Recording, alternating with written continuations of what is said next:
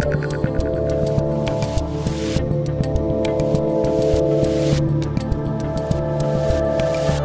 right, guys, I'm Dave Rubin, and this is the Rubin Report. We are live on location today. Well, live to tape on location today in Dallas from the Blaze Studios with a guy who knows a little something about the Blaze Studios, Glenn Beck. How are you? Welcome to your studio. Yeah, thank you. Thank you. It's good to have you here. Well, thank you for letting me play around in your studios today. I'm just bouncing around between 100 different shows and talking to people and seeing what's going on. It's kind of like our little chocolate factory, Willy Wonka and the Chocolate Factory. You sort of, at some level, I call Michael Malice the Willy Wonka of politics, but you might be the original Willy Wonka of politics. And you've got a big Willy Wonka poster out there. Yeah, we have a lot of, I have the golden ticket from Willy Wonka. We have lots of costumes from Willy Wonka. I'm a collector of almost everything. You're a true collector, and you've got stuff. I didn't even tell you what I wanted to talk about today. No. And so as we're taping this right now, it's Friday afternoon, and supposedly Trump's about to give a big speech. So let's not even dive into the day-to-day stuff. I think people sort of know what we think about some of these things. I was on your radio show this morning. We'll keep picking it up over the next couple weeks, obviously. I did talk to somebody who is a big techie, and he was like, these voting machines, I talked to him since we talked. Yeah. He said, these voting machines, he said, at 100%, he believes there is real foul goings on with the voting machines. Well, I suppose we shall see. Yeah, I know. And by the time we finish in here, Trump either could have dropped the bomb or, well, it depends what the bomb is, I suppose. But with him, it might actually be the bomb. It might be the bomb. It might be the bomb. And by the way, today is Friday the 13th. Yeah, so, you know, it's all, the whole world has led us to this moment. But instead, you actually, because you're a collector, you have tons of stuff. I mean, when you've got Darth Vader's helmet, you've got Dorothy's ruby red slippers, you got the golden ticket, Willy Wonka's golden ticket, but you also have some incredible stuff, and you're building a museum right now dedicated to really the history of America. Yeah. And the stuff that you talk about all the time. It's both the good and the bad. My partner in this project is David Barton, and he's been collecting all the good things about America. And my daughter, she wanted to go to school, and they both hated history, but they would come home and I'd say, what are you learning about history? And then I would tell them the story. And so they both my older daughters majored in history. And ended up loving it. But my daughter came home and she said, "Dad, I'm gonna major in history." And I said, "Great." And I said, "We need great American historians." And she said, "You know, Dad, your view of America is just so utopian, and you know, it's red, white, and blue and apple pie," which wasn't exactly true, but kind of. And she said, "It's just too ugly. It's really an ugly history."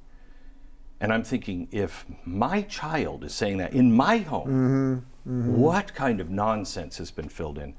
And I said, I tell you what, first of all, what are you taking? She said, Greek and Roman history. And I said, oh, well, that's completely bloodless. Yeah, you're good to go over there. No problems there.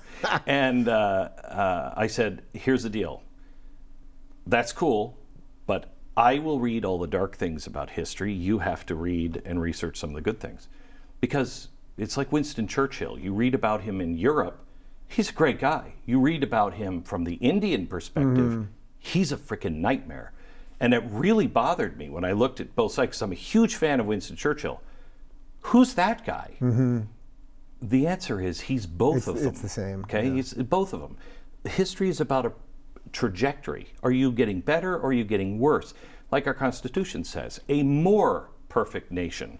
Not a perfect nation. We should be striving to be more perfect every day. So I started collecting all of the really dark things. We now have guillotines from the French Revolution. We have...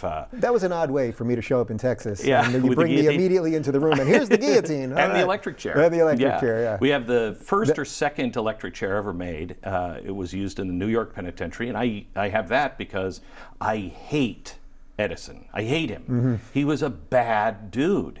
And the electric chair was all about just getting people to get away from Tesla's DC power or AC power. So when you say he was a bad dude, you're talking about what he did to Tesla and just the business type things that he did and the way he controlled everybody and all that. Yeah. Our history is just not told right. So I started collecting these things. We now have more founding era documents from about 1770 to 1830 than anybody but the Library of Congress and the National Archives. We just bought a massive collection that, I mean, the Smithsonian was in the running, and I mean, it's massive. Yeah. That is all of the Pilgrim history and all of the history of Jamestown and everything. So we have the largest collection, and we intend on putting 1619 in its place, because that is an absolute lie. And there's something to say when you go, that's not true. Oh, well, who are you? Well, just the one that has all of the documents in their own handwriting to say what happened. Yeah, well, you've been ahead of the curve on a couple things over the years, and I suspect that this is going to be another one of those times, because people are ready. People, there was the pushback against 1619. It took a while, but there was a pushback, and then they started slowly retracting some of it and deleting tweets and things like that. But the next piece is actually giving the counter narrative. And having the real breadth of work behind it. Right. Yeah. It doesn't matter. Don't take it from me. Look at the original documents. We're going to start a class online. It'll be free, and you can either do it in person here or you can take it online. And it is the truth about our founders and our nation. Who are we? What did we? Let me show you. Yeah. So you brought a ton of stuff here. I don't even know what you have here. We're doing this on the fly. Yeah. So this is something nobody ever sees. This is the engraving of the first draft of the Declaration of Independence in Thomas Jefferson's handwriting.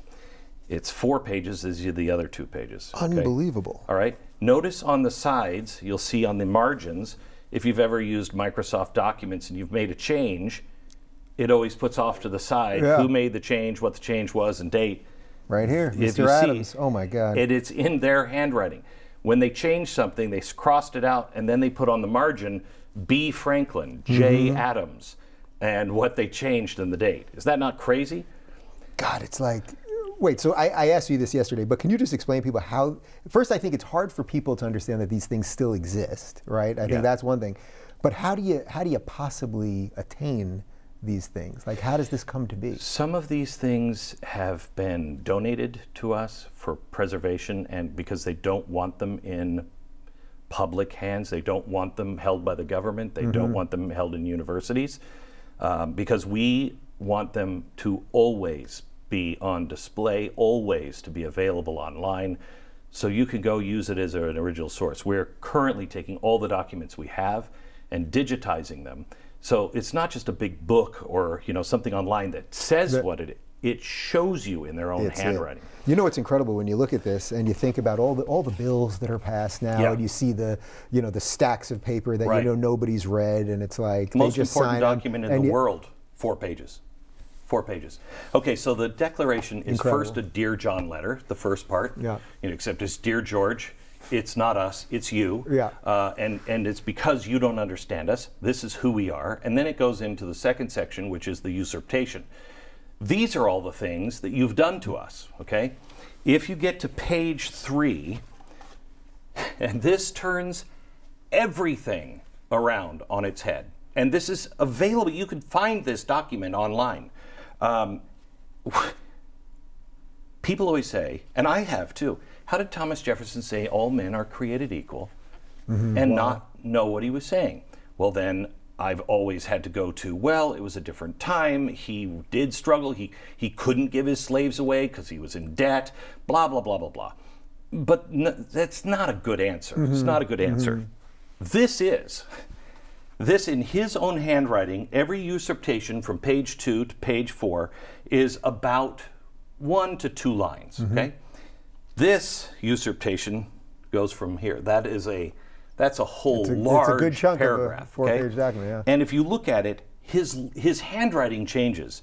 And he said that this king has waged cruel war against human nature itself, violating its most sacred right of life and liberty in the persons of a distant people who never offended him, captivating them and carrying them into slavery in another hemisphere to incur miserable death in their transportation.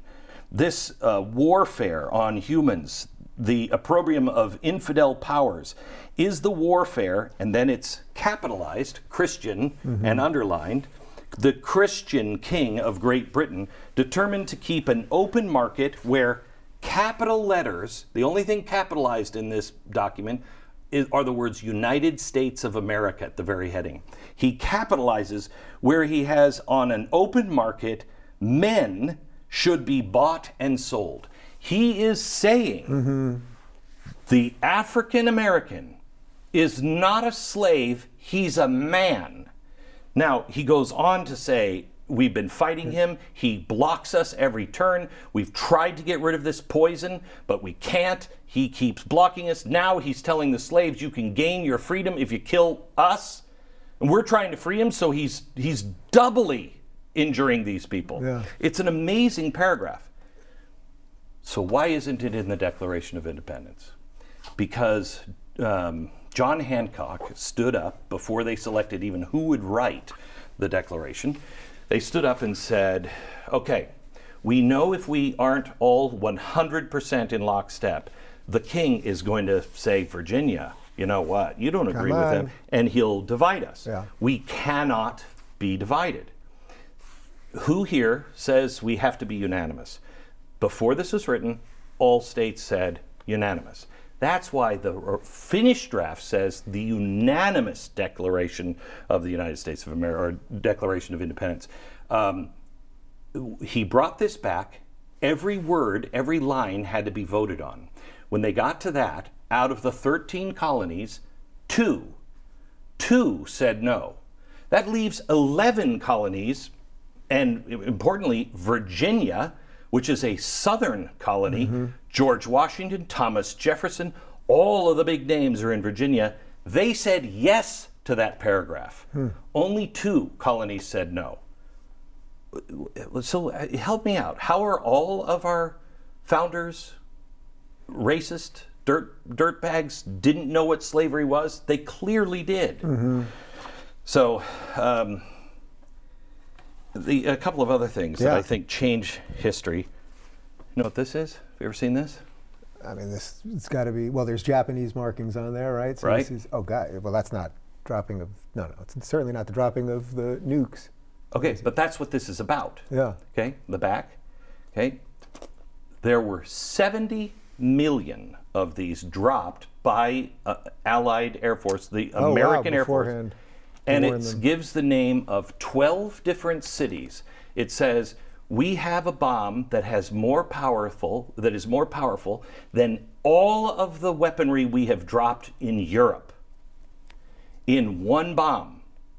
If you're in one of these 12 cities, Nagasaki and Hiroshima were 2 of those cities, please leave now. If your country, if your emperor will not surrender, we will be left with no choice. But it is so horrific. Please take food and water and clothing and leave these cities. We're not targeting you. Please leave. Those supplies will be in very short supply afterwards. You were shot if you picked one up. Wow. What country tells their people, we're coming, we have this bomb, we're going to drop it by this date, and it's going to happen in one of these cities? Well, there's one country that does it now, but the left's not thrilled with that country, right? One. Yeah. How come we don't know about that? Every time we hear about America is so bad, they always bring up the atomic bomb. Well, can you throw this in? This is incredible. Yeah. This is an original letter to the Hitler Youth from Neville Chamberlain. Oh my God. This talks about, I welcome the intention of the German youth movement to devote a special issue of the magazine to your ideals. In it, he talks about he's met with the Fuhrer. He's a man of peace, and all the hopes of Germany are set upon you. The Hitler Youth, Neville Chamberlain. That one I got just because appeasement never, ever works. Listen to the last line. I mean, I know you've read it, but the admirable motto of the Year of Understanding which you have chosen for the year of 1938, shows the part that you are playing in this work. I mean, talk about appeasement and confusion. Yep. And, wow. A couple of other things. This is wonderful. Read it. I, Ronald Reagan, do solemnly swear that I will faithfully execute the office of the President of the United States and will, to the best of my ability, preserve, protect, and defend the Constitution of the United States. So help me God. Ronald Reagan, January 20th, 1980. And on the top, to Nancy, who brightens the is it the corner? Yeah. Who brightens every corner. Who brightens or something like that. Who brightens the corner where we are. Yeah. Wow. So that's the one. That's the one That's that the was one. held right in front of him as he was taking the oath of office. And how many people really mean that? Mean that, yeah. Mean those words. Have you ever heard of Colonel Stone?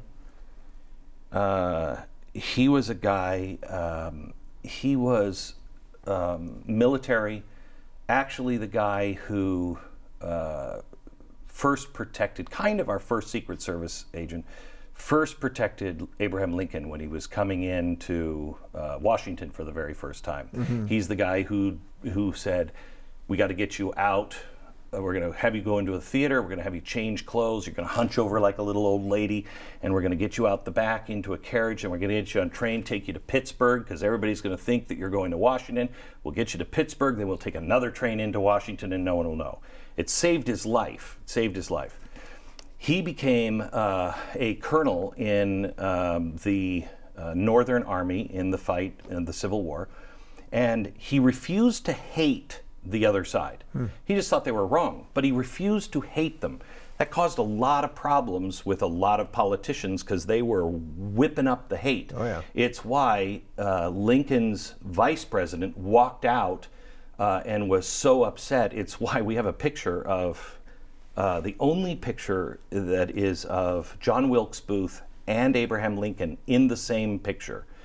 And Booth is behind him, and it's at the second inaugural address. And he actually tried to kill him there because he was so enraged that this guy would say, let's come together, let's heal these wounds. He was enraged by that and really wanted to kill him with his own hands and attempted to do it. Yeah. Well, this colonel became a colonel in the Civil War. He was blamed for something that he never did. It was a trumped-up charge because he became very unpopular with Congress. Congress tried him. He wasn't allowed to even put on a defense. He wasn't allowed to speak in front of Congress. They never came to a verdict because they know that he would have been set free. So he was held in prison. He was held in prison, I think, for about 6 months. Lincoln found out about it and said, what the hell are you doing? Charge him, convict him, or let him go. And they didn't. They waited another 6 or 8 months. Lincoln found out about it again and just said, get him out. He was so upset, he went over, he left the United States, and he went over and he was working for the French in Egypt. Years later, he comes back. He's hoping everybody is going to forget about those things that they said about him. He's at home. He gets a knock on the door. No one will hire him. They do remember. No one will hire him. He opens up the door. It's 2 representatives from the United States government. And they said, Colonel, we understand you were in Egypt and you were working with the French. And he said, yes. And they said, so do you speak and read French? Yes. Good, because we just got a big box of stuff and we don't know how to put it together. It was the Statue of Liberty. Oh my God. This is his purchase order for all of the stones for the base of the Statue of Liberty. He's the guy who could be the worst on America, has every reason to be pissed at America. He builds the Statue of Liberty. This is incredible. Colonel, please inform us at what price you can furnish during the summer of 1884 about 8,000 cubic yards of stone according to the sample furnished to you. Is that nuts? Just incredible. So this is an example. This is early American texting. Okay, do you know who Do you know who Matt Anthony Wayne is? I feel that I should. Okay, he's a general on the American side in the Revolution. He was great, but he was an animal. Okay, this is a picture of him in the battle of, I'm trying to remember which battle, the Stony Point. So Stony Point, he's shot in the head. Okay, he's got a bullet, a big, huge bullet in his head, and he keeps going. And they're like, General, General, General, and he's like, come on, let's go. And so they win, and they bring him in, and they're like, we have to get the bullet out of your head. He's like, fine, but I need a piece of paper and pencil.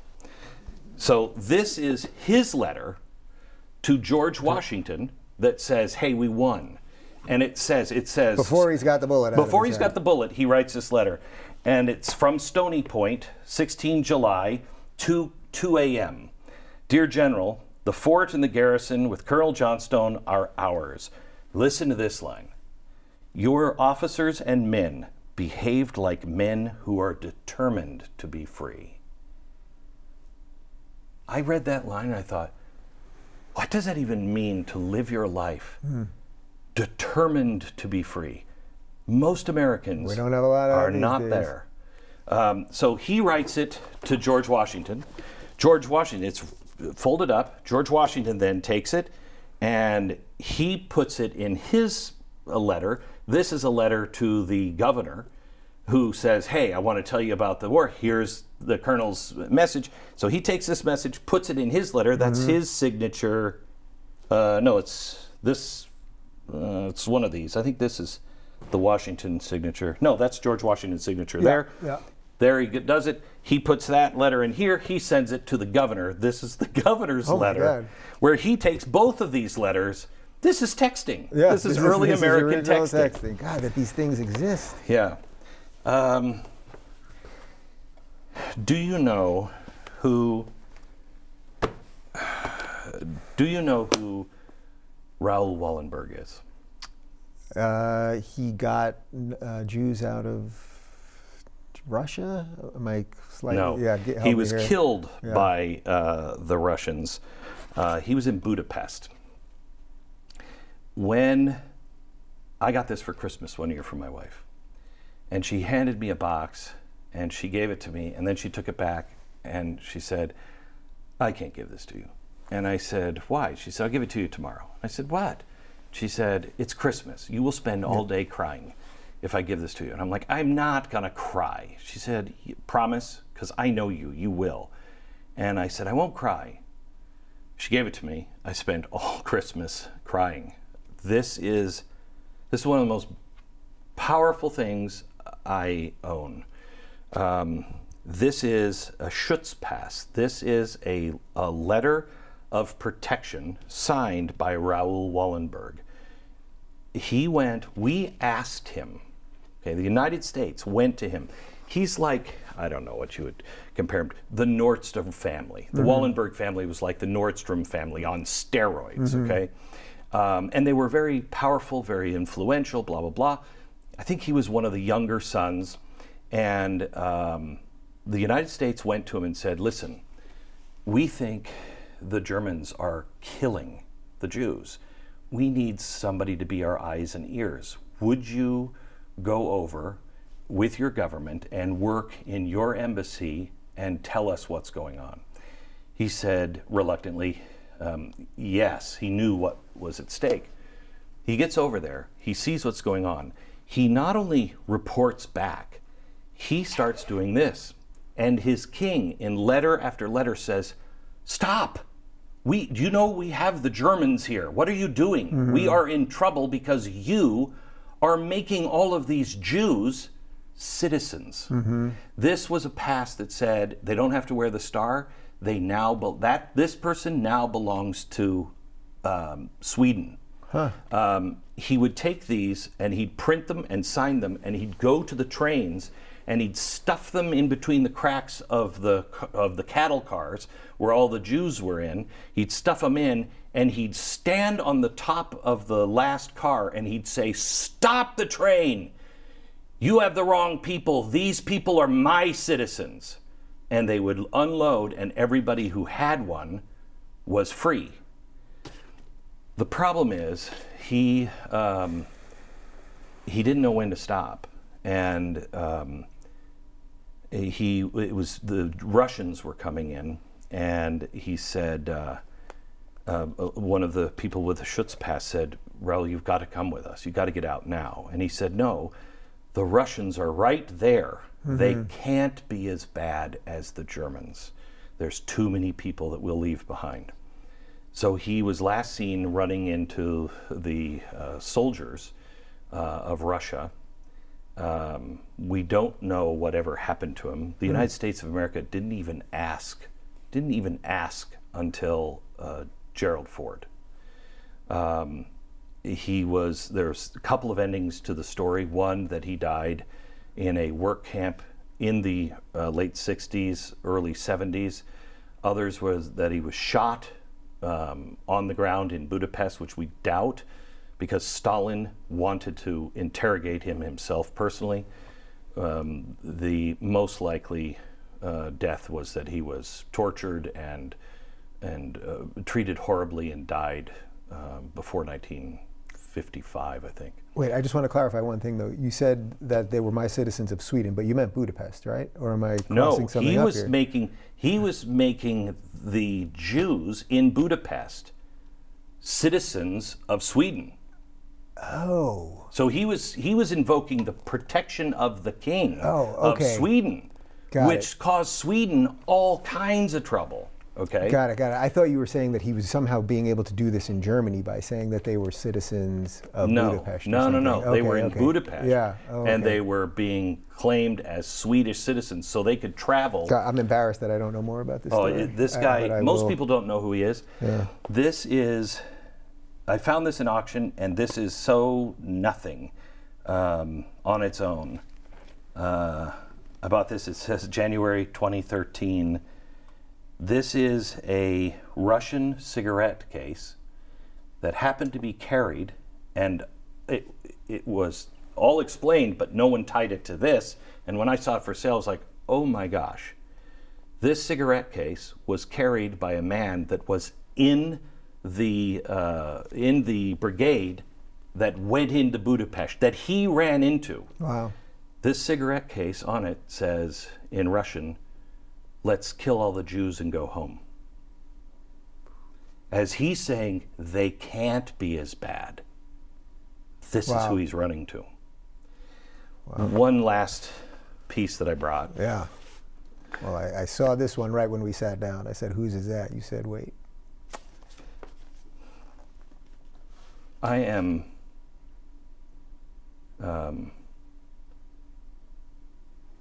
John Huntsman Sr. was a dear friend of mine. Yeah. And he said, "Who are your heroes?" And I told him a few people, and he came to my office a few weeks later, and he sat down, he looked at my desk, and he said, "I see the pictures of your family. Where are your heroes?" And I said, "What do you mean?" He said, "If you don't gaze upon the faces of people that you want to be like, when you have a tough moment, you have to look down and see somebody who stood."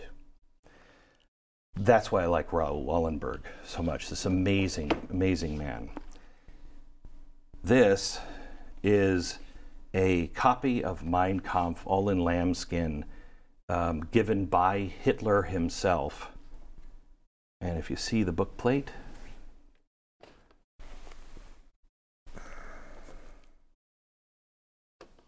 Franz Schenk Friar von Stauffenberg. You know who that is? Von Stauffenberg, General von Stauffenberg. Or what was he? I think he was a general. Von Stauffenberg.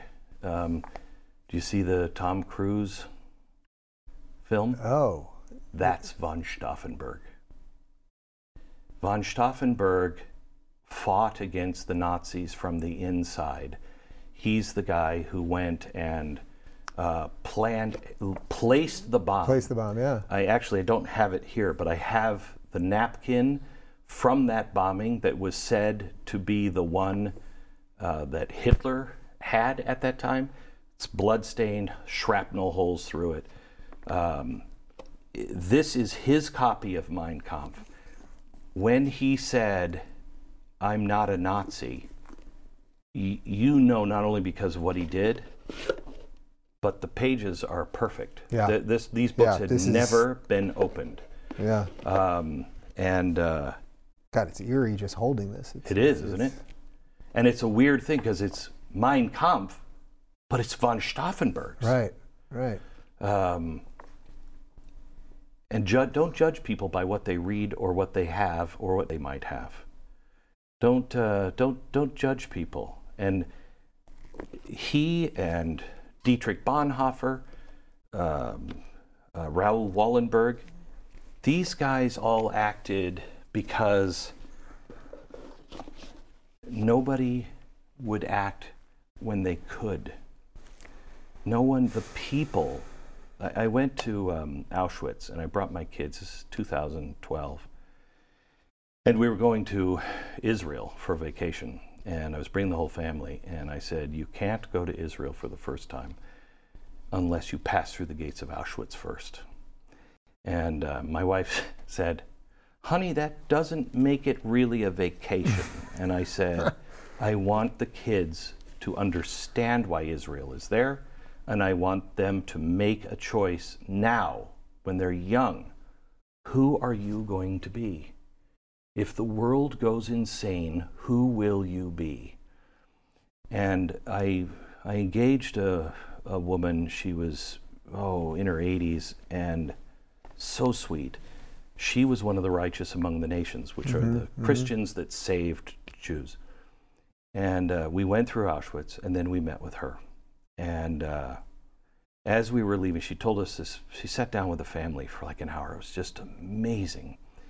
And she told us how at 16 years old, she saw a Jew on the street just starving. You could only feed a Jew, I think, 400 or 800 calories a day. And just starving. And it was a girl her age. And she said, please, do you have any food? She said, I don't. But if you come here tomorrow, I'll bring you something. So she came, she sat down at the dinner table that night with her mom and dad, and they were eating dinner. And this is a death sentence. You feed a Jew, you get the same thing. It's a death sentence. And she said, Mom and Dad, I have to tell you something. She said, I promised I would bring some food tomorrow to this Jewish girl who was starving. And she said she remembers the whole room just stopping and her mom and dad putting their spoon down and looking at each other and staring at each other, not saying anything. And then her mom got up. She started pulling a big pot out and put it on the stove. And Paulina said, what are you doing, Mom? She said, well, if she's coming for food, she'll clearly have hungry friends. They saved about 100 Jews. So after I talked to her, I said to her, Paulina, how do I water the seed of righteousness in myself and in my family? What do you do to strengthen that? That seed is there. How do we make it into a tree so we stand? And she looked at me and said something that I thought was profound, but up until recently, I didn't truly understand. And she said, you misunderstand. The righteous didn't suddenly become righteous. They just refused to go over the cliff with the rest of humanity. That's fantastic. We don't have to you don't ever have to get to von Stauffenberg, okay? All you have to do is say, no, that's crazy. I know what I saw. That's a car burning behind you. That's Antifa. That's a riot. That's looting. That's wrong. Right, mostly peaceful. Yeah, it's not mostly peaceful. I'm sorry. You're going over the cliff into insanity. I'm standing where I've always stood. You know, it's interesting. I often think now that I've been taking some of these positions that aren't thought of as popular or okayed by mainstream or whatever, that the only thing to fear is fear itself. And I've been thinking about that a lot lately, that the more that I say the things that I believe to be true that happen to be against the mainstream things, the more I get over that. Because if you can get over the fear, then if it's true that we're on a list and they're coming for us, then we're on a list. Then we're on a list. And by the way, pretty much everyone's on the list, and that's why there's that famous thing. They came for the Jews first. It's like we're all part of this thing. But it's a very strange time that you can show me some of these things, founding documents from the United States, documents about saving Jews during World War II, and it feels like something that's kind of now. Only if people don't find their courage. Yeah. I truly believe, and this is why I think you're so powerful, courage is contagious. It is. People, not everybody's a leader. Not everybody's willing to step out into danger. Not everybody's willing to lose all their friends or to whatever. But when they see someone risk everything and they see them on a list, if you can get them early enough, they'll step out. But the longer you wait, the worse it gets. That's Bonhoeffer was a pacifist, was involved in von Stauffenberg's coup. How? He's a pacifist. He said there's nothing else we can do at this point because it's too late. The people's hearts had turned to stone, and you couldn't turn them. We have to find a way to make sure that our hearts and the hearts of everybody we know stay soft and see people as people, not enemies. When I was on tour with Jordan, one of the things that he would bring up often, because he would talk about the parallels to Nazism, to some of the authoritarian movements of the day, and he would say to everyone in the crowd, he'd say, there's 3,000 of you sitting out here right now, and I guarantee you that every single one of you would think that you wouldn't be a Nazi if this was 1936 Germany, and that proves probably that you would be. And I always thought that was pretty powerful. That we all think we would do the unpopular thing. We all think we would do the risky thing. We all judge everybody by our standards of today. I'm not sure I'd stand in the end. I mean, a friend of mine, Marcus Luttrell, I said to him, how do you stand torture and not break? And he said, Glenn, everyone breaks. Everyone breaks. He said, but the ones who break the fastest and the loudest are the ones who will say, I'll stand. I'll stand. Because they haven't thought about it. It's why I wanted to bring my kids to Auschwitz. I need you to feel it so you can think about it and really look at this as a possibility. And once you do that and you realize, by the grace of God, I'll stand, then you're ready. But we have got to prepare ourselves now to be ready, because if you're ready now, the problems go away. They think you're sheep. I mean, I asked you on a podcast with you the last time, where's the line? What line do you have as an individual that you say, I won't cross? Well, I won't go there. I mean, if I said to you last summer, yeah, they're going to tell us that we can't have Thanksgiving with our family, that we have to wear a mask all the time, and the president's going to make that mandate, and they're going to shut down the economy, you and I and everybody else would have said, never, never. I would have said, maybe they're right about that Beck guy. Yeah, right? You would have. You would have. It's insane to think, look where we are. And now all of a sudden, that's normal. It's the new normal. Yeah, they get you with that phrase, the new normal, because there's an implicit, accept it. It's implicitly, it's here, so you better accept it. So the thing about war is just about changing leadership, borders, and financial systems. That's what war is really about for the people up at the top.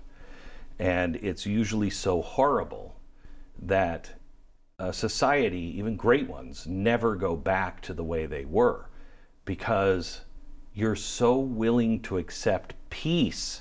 I just want to go back to normal, that you never reset back to normal, and you'll accept almost anything. Here we are.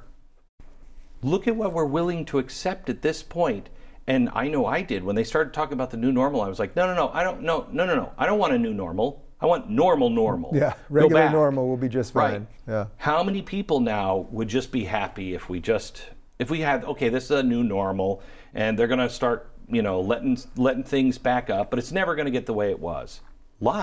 Lots would accept that. Is that why you care so much about history and these things? Because you feel like it kind of grounds you to do the current events that you got to do? You got to wake up every day. You do how many hours a day of talk? At least. 5. At least. Yeah, I mean, that's a 5. lot. That's a lot of Yeah. airtime. I know how much I talk, and it ain't 5 hours a day. Yeah. But is that why you care so much about history? Because otherwise you're just sort of spinning in the morass of the day. I know clearly what I'm fighting for. I know clearly what I'm fighting against. And my son was 8, maybe, and he started taking Taekwondo, and he had to go in to get his first belt. And I don't know why, but he didn't expect there to be a crowd there. And when he was really young, crowds scared him because of the stuff that has happened to me that he witnessed as a little kid. Mm-hmm. Crowds scared him. And he didn't want to be around crowds, and he didn't want to be noticed, And so we're going, and he's like, no, there's a crowd. No, there's a crowd.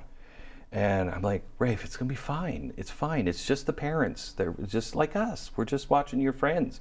No. And he really freaked out. So I had to take him home while his sister got her belt. And I'm driving home, and I'm like, what do I say to him? And quite frankly, I was a little pissed, but I didn't want to be pissed at him because he wasn't misbehaving. And we drove home, and I held his hand the whole time, but we didn't really talk because I'm thinking, what do I say? Pulled into the house, got into the house, and I knew exactly what I needed to do. And I said, come into my library. Come on, sit down in the library. And at that time, my whole walls were covered with artifacts and men determined to be free, and Raoul Wallenberg, and the picture of the woman that he saved, and a picture of him, all of the heroes, Rosa Parks, everybody, mm-hmm. Winston Churchill. And we sat there on the couch. I said, just want you to look at the walls. And he did, and I said, why do you think I have them up here? And he said, because they're all heroes, and they weren't afraid, and they do the thing. And I said, no. Because I know each and every one of them was terrified mm-hmm. of doing what they knew they had to do. They were terrified, but they did it. That's the lesson of history. They're just like you. Abraham Lincoln was not a big, tall statue. He knew he was going to die. He knew it. He did it anyway. He didn't want to. Nobody wants to do. You think Gandhi? Well, Gandhi may have because he was doing the hunger strike, but that was against his own people, his own followers. Yeah. He was like, you want to be full of anger and rage? I'm not with you. And until my followers stop acting that way, I'll starve myself to death. I mean, these people were amazing, but all of them had a change of heart and didn't want to do it. Bonhoeffer he was here in America. He escaped Germany. Mm-hmm. And he he came here to America. He was in New York, and he was so guilt-ridden that he left his people in this dark hour that he went back. I think it was on one of the last boats that went back, and you could get back into Germany. He went back, and he said to all of his pupils, okay, let's say you're an atheist. Let's say you're an atheist. So you really believe that, but you don't have any other choice than to take somebody's life. They didn't realize at the time, the example, he was trying to get them mm-hmm. to convince him that there's no way you could do that, or to convince him that, yes, I can do that. He's involved with von Stauffenberg. He's taken to a concentration camp. In the end, he's in a cell with a guy who took the Jews up into airplanes until their heads popped. He took people and covered them in ice and freezing in the cold water and all of that stuff. In every hospital in the world, that book from the Nazis, all of those stats are in every hospital in the world. And that's why he was sent to a concentration camp, because Hitler, he released all this information, and Hitler said, "What the hell are you doing?" And he said, "You know how many lives will be saved by this information?" He said, "We're saving German lives, not everybody's life." He, a prostitute double agent, and Dietrich Bonhoeffer were in the same cell. They were all executed 4 days before Hitler died. The guy at the gallows remembers Bonhoeffer because he thanked him. He walked up the stairs, he got there, and the executioner kind of helped him up, and then put the noose around his neck. And Bonhoeffer looked at him and said, "Thank you for your kindness." Good God. Gallows. That's the person I want to be. But that's not a person you just become. That's a person you work hard to become.